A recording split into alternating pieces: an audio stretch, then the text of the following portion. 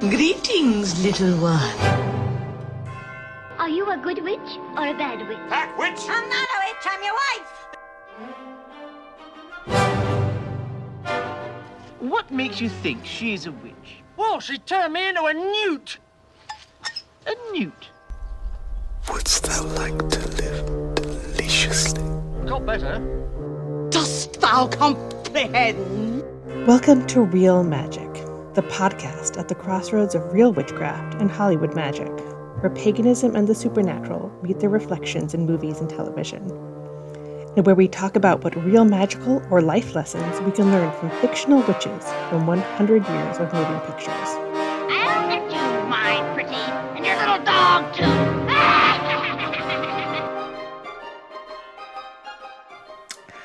Merry meet, witches and weirdos, or maybe I should say movie meet.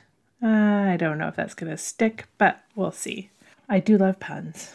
So welcome to the first episode of Real Magic. If you're a new listener starting with me here from the beginning, or if you're coming back to the first episode from way in the future, I am so happy and grateful that you decided to join me today. Which means I should probably introduce myself. I am your host, your ghost host. Nope, wrong movie. Jessica Mason, that is, but you can call me Jess. My day job is writing about pop culture, mainly over at the feminist geek website, The Mary Sue. Before that, I had some other fun jobs. I was a lawyer, I was in customer service, I was an opera singer, but even then I was writing and enjoying pop culture as a fangirl, and I still do. Fic, conventions, ships, all of it. I think it's important to get that out there because I interact with media as a fangirl in a transformative way. But for way longer than I've been a writer, I've been a witch and a pagan. I came to the craft and Wicca around 1995 or so, but even before then, I was your typical witchy, weird kid that was way too into fantasy movies and fairy tales and would run around the house with the cordless phone as my wand, like you do. And so this podcast is about bringing those two passions together. So what is this show? Every episode of Real Magic will tackle a movie or TV show, or sometimes just one episode, sometimes a wider look at a series, and dig deep into how it portrays witches or pagans and the magical world. Is it accurate? The answer will always be no, spoiler. Is it entertaining? How does it connect with real magic? Why and how is it magical to us as the audience? In general, I'll be doing this as conversations with special guests, including actors, writers, and other witches, but not today. For our first episode, there's no special guest because, well, it's never a bad idea to work out the kinks of recording and publishing before we get some real professionals on here. But also before we dive into guests and all your favorite witchy movies, I wanted to talk, just you and me, about one of my favorite witchy movies. Now, I want you to think of a witch. What is the first image that comes to mind? The odds are pretty good. Your first thought may have been of a cackling, green-skinned old hag on her broom. Where did that image come from? Well, the answer is our first movie, MGM's 1939 masterpiece, The Wizard of Oz. A truly wonderful movie that has had more influence on the way we see witches as a pop culture trope than almost anything. We're going to talk today about why that movie matters and why it's influenced culture the way it has and why that movie is literally magic because it means so many different things to different people.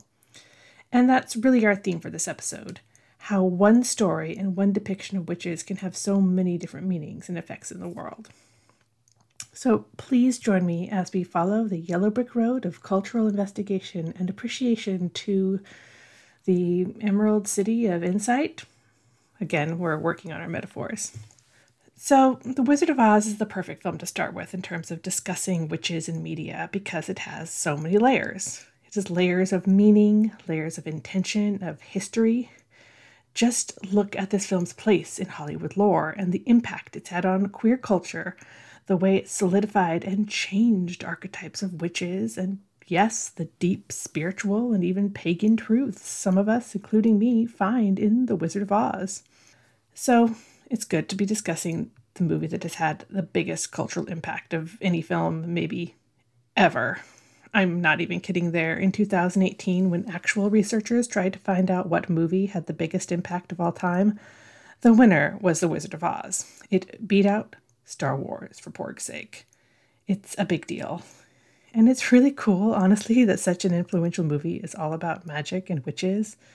I mean, Star Wars is also about space magic, but we'll get to that on another show. But it's also one of my favorite movies of all time. I saw The Wizard of Oz when I was maybe 3. I don't actually remember, but my mom loves to tell the story of the way it was the first movie my parents brought home and rented when they got this cool new thing called a VCR. And yes, it was the 80s. I was, to put it mildly, obsessed with this movie as a kid. I came down the next morning and asked, "Where is Dorothy?" I made my mom watch it again and again until Dorothy had to go back to the video store and then my parents had to buy it. And I've been obsessed with witches ever since. A lot of pop culture people talk about the movies that made them love movies, and I'm pretty sure for me that was The Wizard of Oz. But it's also the movie that maybe made me into a witch. I wanted to be the Wicked Witch of the West, or Glinda, or Dorothy, depending on the day. But mainly I just wanted to be a witch. Years later in college, Wicked, the musical, would be a huge inspiration for me as I looked for a way to live authentically and defy gravity. But later in life, after law school and marriage and changing careers to become a culture writer and having my own little girl who found magic in the movies, I came back to Oz because The Wizard of Oz is so endlessly fascinating and such a good movie. This is a tale of a girl who is taken from her home to another land, who meets with talking animals and magical people, unmasks a false god, and ultimately defeats evil through an act of compassion, then discovers the ultimate magical power was with her the whole time? That's a freaking myth. It's about a girl finding the divine and saving the world. Or it's about puberty. Or it's about finding joy in the depression. Or it's about a queer metaphor. Or it's an story about American financial policy in the late 19th century? No matter how you see it, for most Americans, it's an icon of our childhoods that defined what magical worlds and witches looked like. And this movie is a classic because it can be all those things and more. There's a really good reason for this malleability, because The Wizard of Oz really does tell an archetypal story. There are countless stories of young characters, usually women but not always, traveling through another world to learn lessons about themselves and somehow save their loved ones or even the world.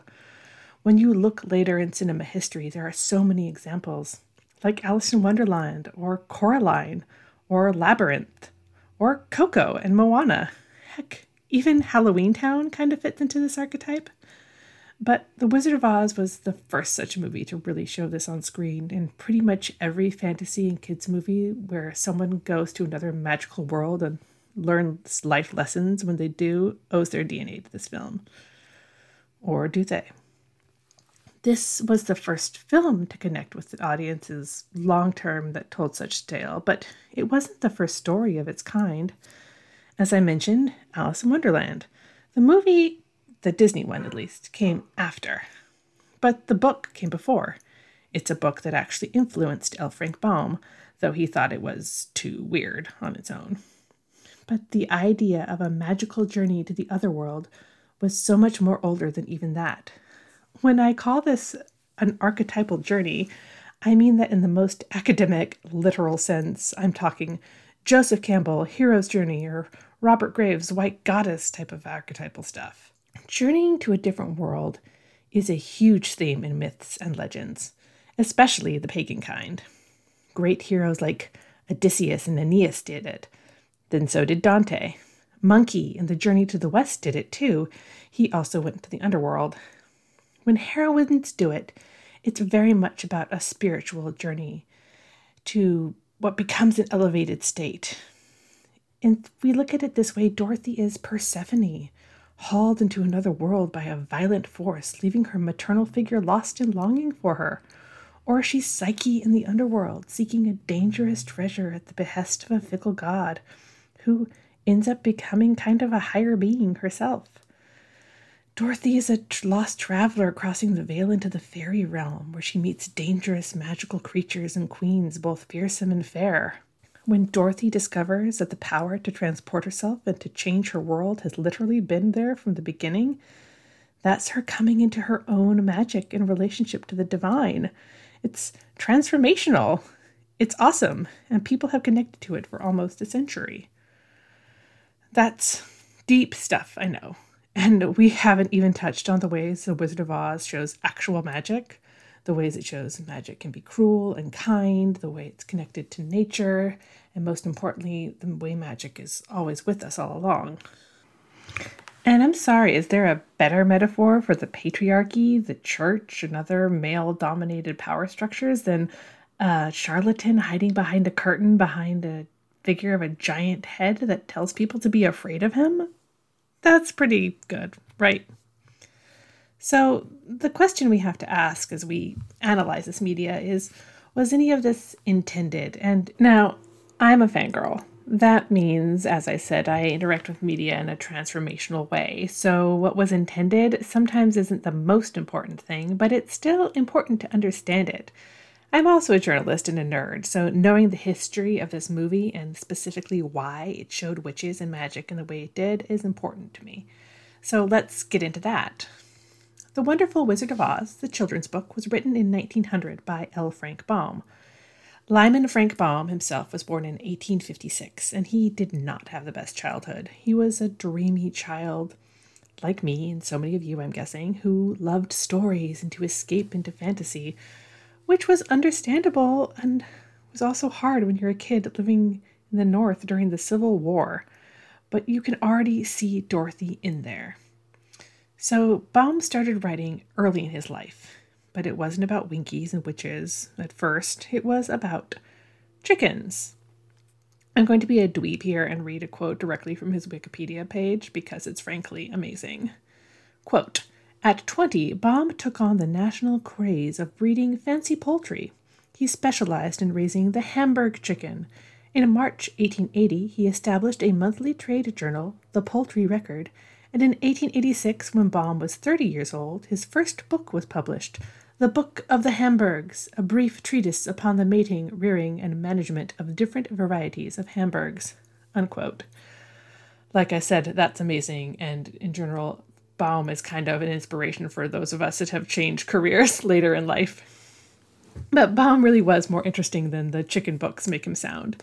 He was a performer. He was always at the center of attention. He embarked on a lot of businesses and ventures that burnt out and failed. He was, as they say, a character. And if there's a character in The Wizard of Oz, the movie, that's most like him, it's probably Professor Marvel, the traveling charlatan Dorothy meets before heading home. And of course, that character is also the wizard and the faces of so many other characters present in the story, which makes sense sort of as Baum's legacy. Mentioning Professor Marvel, I have to take a side trip here into the spirit realm. I want to note that while spiritualism, the late 19th century movement built around contacting the dead and the beyond, was not a big part of The Wizard of Oz, but it's sort of present in the atmosphere of the tale.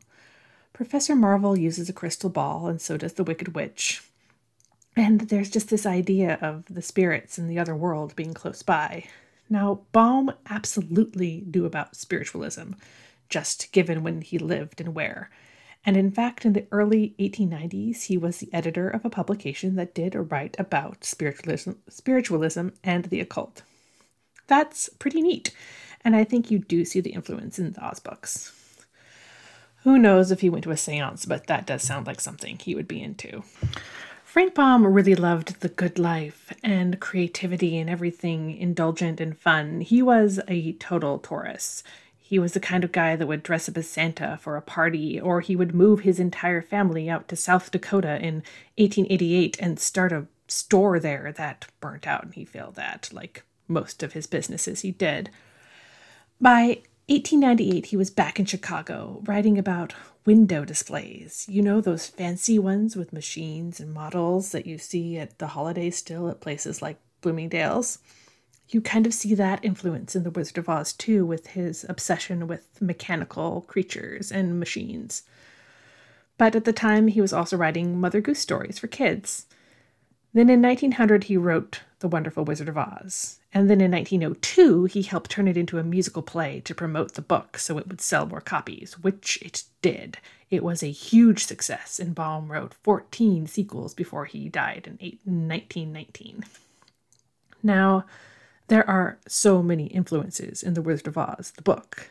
Like I said, there's spiritualism, Baum's own life experiences in the American West during times of drought and depression was a big factor, and it came back to the movie because the movie came out in another depression and tapped into that mindset. So that was a really interesting connection between the original book and Baum and the movie.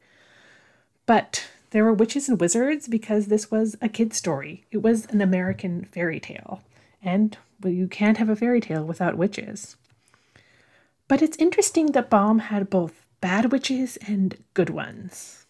The wicked witches were wicked because they controlled and exploited people, which women weren't supposed to do, or, let's be honest, people. But the women who used their powers in feminine, softer ways were acceptable. So we have Glinda, the good witch, and the model of a kind of nice, northern, domestic femininity. But then again, that's just my take on it. There are a lot of takes on the quote-unquote true meaning of The Wizard of Oz, the book especially.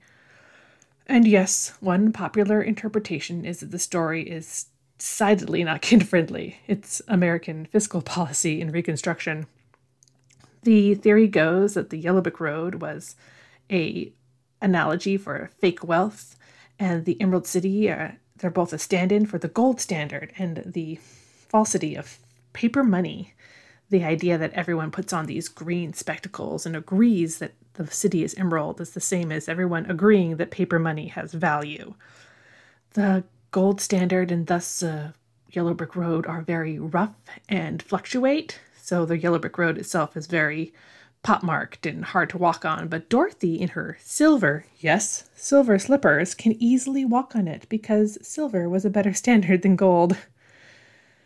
The wizard with all his false powers, this theory says, represents the president, and the witches of the East and West represent exploitive business interests. In particular, the Wicked Witch of the West was a representation of railroad barons and other industrialists that were ruling over the American West, as the Wicked Witch of the West ruled over Winky Country. She did this, by the way, via exploited labor, the flying monkeys, who were under a curse to obey her, and some people theorize that this was a metaphor for indigenous and Chinese laborers being exploited by the robber barons and railroad barons of the West. That's a pretty good theory, but we're honestly not fully sure if that's what Baum intended. But who knows? It works. And as we'll see, this story endures because of all the different meanings we can find within it.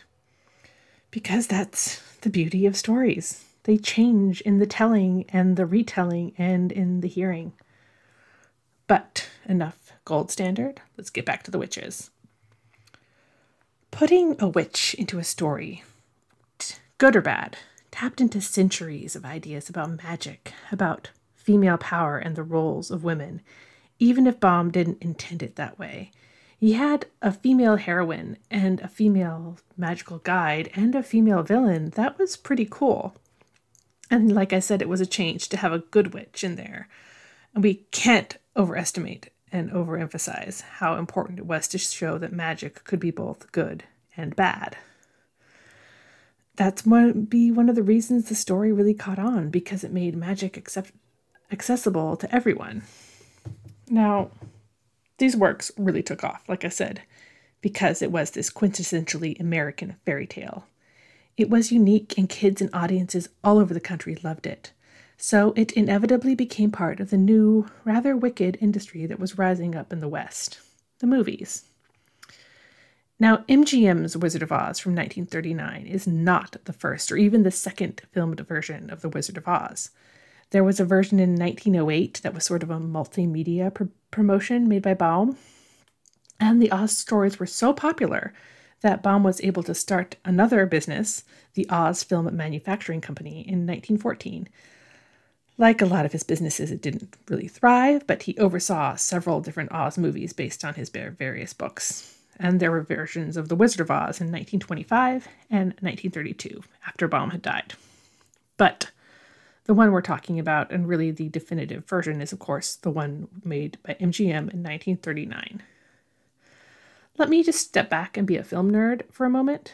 1939 is amazing. It's arguably the year that represents the absolute pinnacle of the studio system and the so-called golden age of Hollywood under the studio system. The movies that came out all in one year over 80 years ago, they're amazing. Not only do we have The Wizard of Oz, we have Mr. Smith Goes to Washington, we have Ninotchka, we have The Women, which is also from MGM and a movie you really need to see if you love classic films. And then we have the biggest daddy of them all, Gone with the Wind. Now, I'm not going to talk for hours about Gone with the Wind, even though I could. It has nothing to do with paganism, thankfully. But as a movie, it has a really interesting connection to The Wizard of Oz that makes you understand how movies were made back in the 30s. Because they were made by studios, not individuals.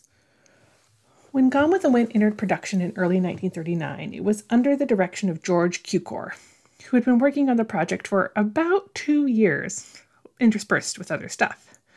But he was, reassigned 3 weeks into production. Cukor was replaced by Victor Fleming, who was the credited director on Gone with the Wind.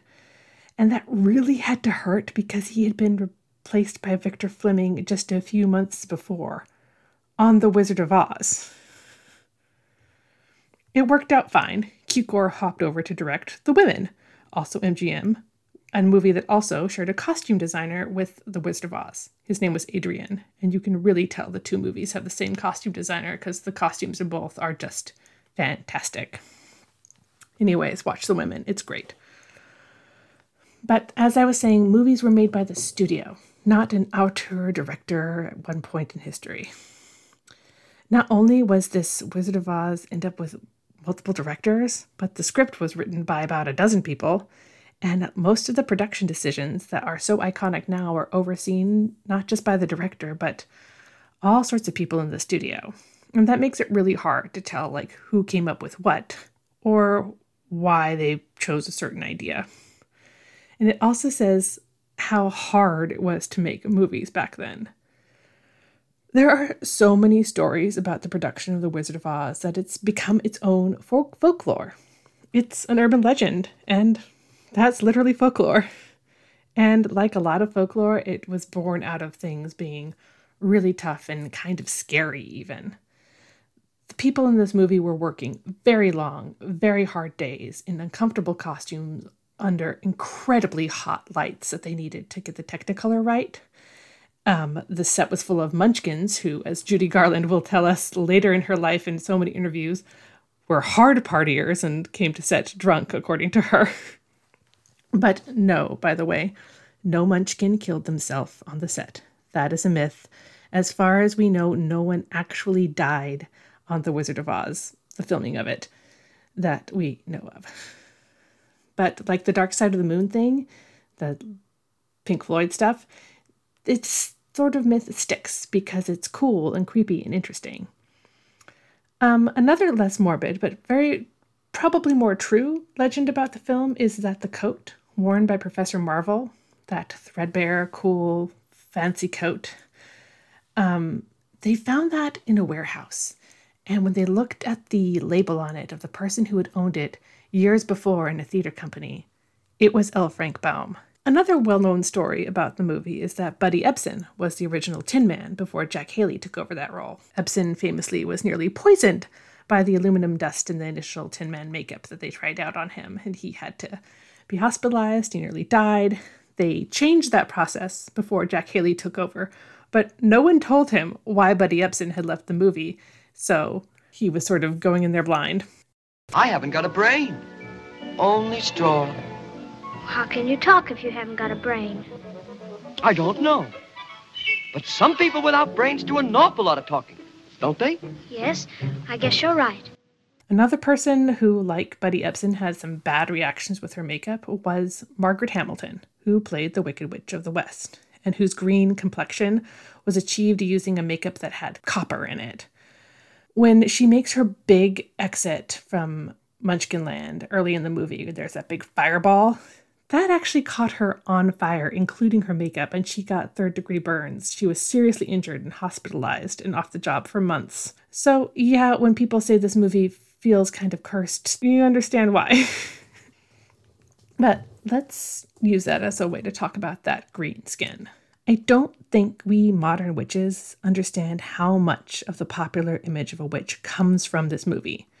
Nearly every element of the stereotypical Halloween witch is from the Wicked Witch of the West, right here. And most of them came from the movie and not the book. And yeah, it's entirely because of the Wizard of Oz that the witch we imagine for Halloween is a witch with green skin. Now, this witch is a crone, and witches have been crones for a long time. That stereotype goes back centuries to the Grimm fairy tales and even earlier because women with power are scary. And the only thing scarier than a woman with power is a woman who won't be a sexual object or isn't looking for other sexual conquests. Also, crones represent death and magic in that very creepy way that goes all the way back to plays like Macbeth and Those Three Witches, or even Irish myths of the Morrigan or Celtic myths of the Cailleach.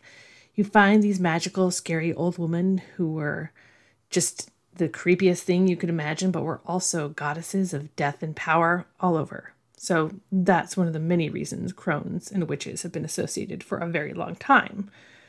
The witch as a crone is an image as old as, well, the crone. But the more modern touch is the hat. Now we know the Wizard of Oz was not the first to put a pointy hat on a witch. That's another old image that's complicated. Some witches believe the conical hat is a symbol of the cone of power and magical rituals, but there's not much that backs that up. There's historians that theorize that the witch's conical hat is related to the Juden hat, a hat that Jews were required to wear in areas of Europe in the 13th century to identify them. This headgear became associated with anti-Semitism and the idea that Jews were in league with the devil and thus became associated with witches, so that's a bit of a yikes. Still others link the witch hat to anti-Quaker prejudice in early America because it does look like a Quaker hat. And still others say these hats were used by alewives to brew beer, and beer making is also associated with magic and potions and all that good stuff. So we don't know where the pointy witch's hat really came from. But Baum's original Wicked Witch wore them in the illustrations of the book, and the costume designer, Adrian, made it fashion with that wide brim and veil. Also, I think he added those fabulous stripes on the socks for the Witch of the East. But one thing Baum and his illustrator didn't include was green skin. Yes, before this movie, witches didn't have green skin. There are some weird urban myths that say witches are shown with green skin because the women in witch trials were so bruised and malnourished that they looked green, but that's not true. The reason for this was technicolor. The same goes for turning those silver slippers into rubies. They just looked better that way and stood out. Just the way Hamilton stood out as a green, magical old woman against the yellow of the yellow brick road and the bright colors of Munchkinland. Necessity is the mother of invention, and technicolor is the mother of witches, I guess. I love the way this movie uses color, by the way. The transition from the sepia of Kansas to the technicolor of Oz is still breathtaking, 80 years later. Dorothy walking out that door is probably my favorite shot of the movie, though as a kid I was also obsessed with the horse of a different color sequence, which was also an awesome use of technicolor. This movie solidifies something witches know, that color is magic. And green as a color for a witch really works, not just visually, but in a very literal magical sense. We still practice green witchcraft. In the pagan pantheon, there is the Green Man and the Green Knight as part of Arthurian lore. Green people are part of myths, and they're usually very magical and witchy. They're tied to the earth and the other world. Maybe that's why the image of a green-skinned witch worked so well and became so ubiquitous. It tapped into something deeper. And also, this movie was insanely popular and hit at a time when we were kind of solidifying our pop culture monster pantheon. Margaret Hamilton's Wicked Witch became the ultimate witch in the same way that Bela Lugosi's Dracula defined the look of vampires for decades, or Boris Karloff's creature in Frankenstein also became the default Frankenstein. I want to note here that both of those movies are also from the 30s, though they were from 1931, and they also weren't the first depictions of their respective monsters on screen, but nonetheless they became the faces we associated with those monsters. And weirdly, it was only the monstrous witch that became a cultural icon, specifically of witchiness, which speaks to how we still saw witches as monsters, even though we had a good witch in this movie. Because the Wicked Witch is just one of many witches of Oz, and yet she's the witch we remember. Our Halloween decorations are all green ladies on brooms, not a redhead in a bubble. But maybe Glinda did start the whole great trend that all the best witches are redheads. Glinda and the Wicked Witch both became iconic. The Wicked Witch in particular because The Wizard of Oz itself became a cultural staple. But that did take time. The original run of the movie was a pretty modest hit and it saw a few re-releases. But what made it iconic was actually television. It started airing on TV in 1956 and really hasn't stopped since then. It was also one of the first movies, as you might note from my earlier story, that was issued on VHS. It's just quintessential family entertainment like Disney, and that works because it's a bit scary, a bit magical, and it's wonderful. And if it's not clear by now, yes, this film is actually wonderful. It's a perfect mix of so many things, but one of the elements that helps it to endure isn't just the magic. It's the melancholy and the camp that made Dorothy and her friends icons of gay culture in the 20th century. For me, reading queerness into a text is a lot like the same way I read paganism into a text. There's not a lot of explicit pagan or queer representation up until the last few decades, and for pagan representation, there's actually not a lot anywhere. I'm a fangirl after all, and that's the way I relate to media. Not just to passively consume it, but to remix it and reclaim it and transform it. Fandom is, in that way, its own kind of alchemy. We can take something that was meant to be about the gold standard, or that relied on witches as emblems of evil, and we can find that within them messages of hope for queer people, or real magical lessons. So, let me talk about what these witches and their familiars say about magic, and how they each have influenced the popular perception of the witch. So yes, this movie defined the literal image of the bad witch, but it also popularized the idea of a good witch, a witch that didn't have to be a hag or eat babies or destroy men. Glinda's look was more influential, I think, on the future looks of fairy godmothers than on witches. And as an aside, I bought my daughter this little pack of fairy toys a while ago, and the fairy queen is literally Glinda. But the idea that a witch could be nice, that's really actually very important, because until then we were monsters. But here the witch, the feminine, was in many ways, many things. Monstrous, motherly, meek and mild, and ultimately magical. Doesn't that sound kind of like a goddess archetype? I have a theory about witches in media. Actually, I have a lot of theories that you'll get to hear on this podcast, but here's one of them. Where we find a magical woman, it often reflects two different things. The first is the surface and the intent, which is how witches reflect our fears and the fears of the mainstream, usually the fears of men and the patriarchy, fear of powerful women and all that jazz. But the second part of my theory is about the deeper meaning, the one that we have to use our fanish magic to find, wherein a magical woman is actually a reflection of a lost goddess, a powerful woman lost to myth long ago. I know this sounds kind of woo-woo and crazy, but whatever, it's a paganism and magic podcast, and I can use my fangirl magic however I want. Heck, I use it to know in my soul that Dean Winchester is bi and a total bottom, so I can find goddesses and pagan symbolism in The Wizard of Oz if I want. But it's not hard. In my mind, there are three witches in this movie. The Wicked Witch, Glinda, and Dorothy. Glinda does ask if she's a witch, and she does have a magical journey. And what do we get from that? It's a triple goddess, a maiden, mother, crone trinity. They represent three different faces of power and of feminine archetypes, and I kind of love that. But there's other magical symbolism in here as well. Dorothy is part of a foursome, So we gotta be able to find some elemental associations here, right? On one hand, our heroes each are endangered by the 4 different elements. Dorothy is transported by the air with the cyclone. The Tin Man is frozen stiff by water. The Scarecrow is frightened by fire. And the Lion is humbled because he cannot rule over the animals of the earth and the forest. But they also use different elements and exemplify their powers. The Tin Man is the epitome of love. It's what he longs for. He's literally an empty vessel for it. That's water. He's an actual chalice. The Scarecrow is made out of staves. He's literally a perch for birds. He's air. He's about ideas and movement. He literally creates and recreates himself as an idea. The Lion, well, he's cowardly, but he really is an example of bravery and passion and being yourself and going for it, even though you could be extinguished. And that's the essence of fire as an element. And that leaves Dorothy as Earth, I guess. And I like that.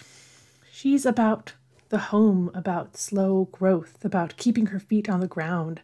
She's an example of potential and determined, deliberate heroism. And that's not as showy as the others, but it's just as important, and it's ultimately the foundation of everything that they accomplish. Yes, I'm an Earth sign. You can probably tell that by now. But for me, the big spiritual lesson of The Wizard of Oz isn't specifically pagan. It's universal, but you find it stated best in my mind in pagan and Wiccan spaces. But you can find it in Buddhist thought as well. For me as a witch, I don't have a sacred text. My lessons come from nature. But if there is one piece of pagan writing that's most meaningful to me, it's The Charge of the Goddess by Dorian Valiente. And the part that stays with me, that I recite to myself over and over again, the ultimate secret that for me defines magical practice is this.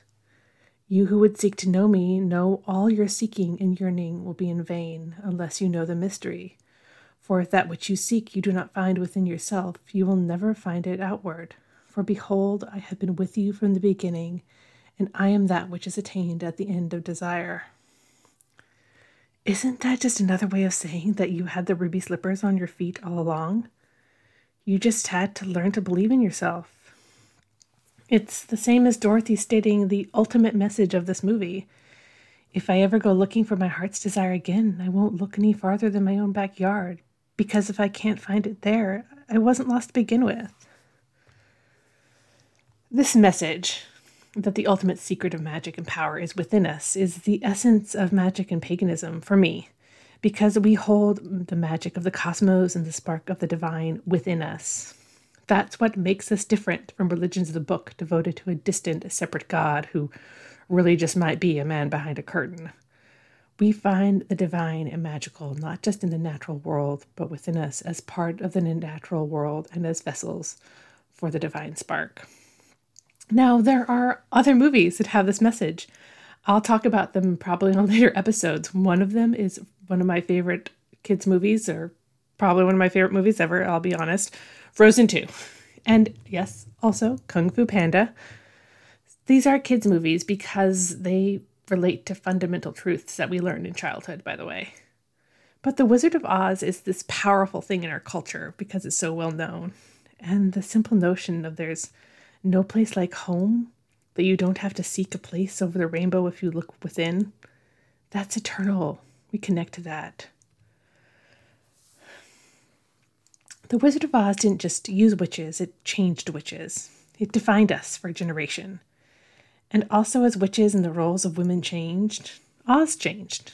We got remixes like The Wiz, terrifying sequels like Return to Oz, weird TV adaptations like Sci-Fi's Tin Man, which was really good actually, NBC's Emerald City series, which was, fine. And whatever the heck they were doing on Once Upon a Time with Zelina, or whatever they call the Wicked Witch. And we also got the story from the witch's point of view with Wicked, the first in book, then as a fantastic musical.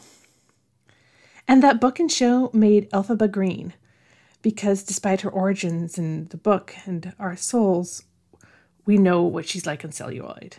She's always been green, and it made her an outsider in the book and incredibly powerful. I can and probably will do entire episodes about these later adaptations, so I'm not going to talk about that terrible James Franco movie. We do not speak of it. But that actually brings me to my conclusion, sort of. This story endures. These witches endure because they change over time and with different viewers. They evolve and connect to and teach us in new ways. And we need that. We need stories to believe in because that's how we become Dorothy. That's how we become better witches. Stories are our journey to another realm. Every movie and show we watch, and indeed every story we hear that affects us, not just as an audience, but as witches and pagans. This podcast is about diving into witchcraft and magic and paganism and how they're portrayed to the media because media matters and story matters. When we first gathered around the fires millennia ago, we probably didn't list the top 9 best ways to kill a mammoth. We expressed these things and the lessons we had learned through stories. Stories are how we understood the gods, how we learned about magic, how we learned about the world, and that's still true now. To have the bravery to embark on a complete spiritual life, we need the heart as much as our head. That's what we learned from Dorothy and her 3 companions. And the way that story relates to fundamental emotional truths, that's why it's the best way to learn and understand things that may otherwise be unknowable. There are things you learn from fiction that you can never really get from nonfiction because there's magic in stories. They're what make us human. Like a Kansas twister transporting us to another world, a different, beautiful world, we can learn profound truths in these stories. Whether it's watching a movie or reading an ancient myth, we all become Dorothy when we interact with story, and through it, like she did, we learn to see the world in a different way, and we, hopefully, become better people or more enlightened spiritual practitioners. I mean, that's the goal, at least. But we can learn so much from stories, not in just what they say, but how they say it. An ancient myth of a flood or battle between gods and old gods and new can hint at some forgotten history that was very real. And the reason the story was told, and how it was told, and by who, and for what audience, that can tell us a lot about the era, or eras the story was born. And we can learn so much from all these different contexts. Like a pair of magic shoes passed from hand to hand, or, foot to foot. The creation and subsequent use of a story is a tale in and of itself. But stories matter because stories are how we learn compassion. It's how we walk in another person's skin and feel their pain and learn. And that's the note I kind of want to end on, because Dorothy is a character of compassion more than anything. She succeeds in her journey because she's kind, because she's welcoming of outcasts. Even her defeat of the Wicked Witch happens because of an act of compassion. She's trying to put out the fire, not trying to kill her. It's sort of an accident. So that's pretty much why I'm here with this podcast about fictional witches, because we might not learn any good spells from them, but that's not the point. Whether or not they're accurate isn't the point. With story, we're meant to learn bigger lessons about this world and the next, about history and legend and magic and love and hope. In witchcraft, we have talismans, objects infused with power to protect us or to help us with our magical goals. That power can be a comfort in dark times, or it can be about opening a door to another world. And that's what a story is. A talisman, a magic spell that transports you, changes you, and sometimes even can feel like home. And after all, there's no place like home.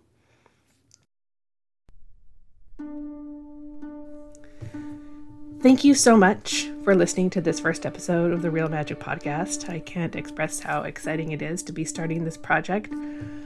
We're going to be having an episode dropping every Friday in October and the first 3 Fridays of November. So there's a lot of content coming your way. So please rate, review, and subscribe to the podcast on whatever feed you're using it. And you can also follow us on Twitter at Real Magic Pod, or on Instagram, also at Real Magic Pod. And if you enjoy me and my work, you can find me on Twitter at FangirlingJess, or you can look for my work on the Mary Sue. Thank you so much for listening. See you next week, and blessed be.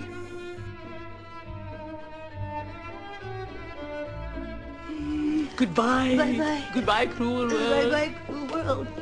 Goodbye to life. Bye-bye, life. Goodbye. Goodbye. Goodbye.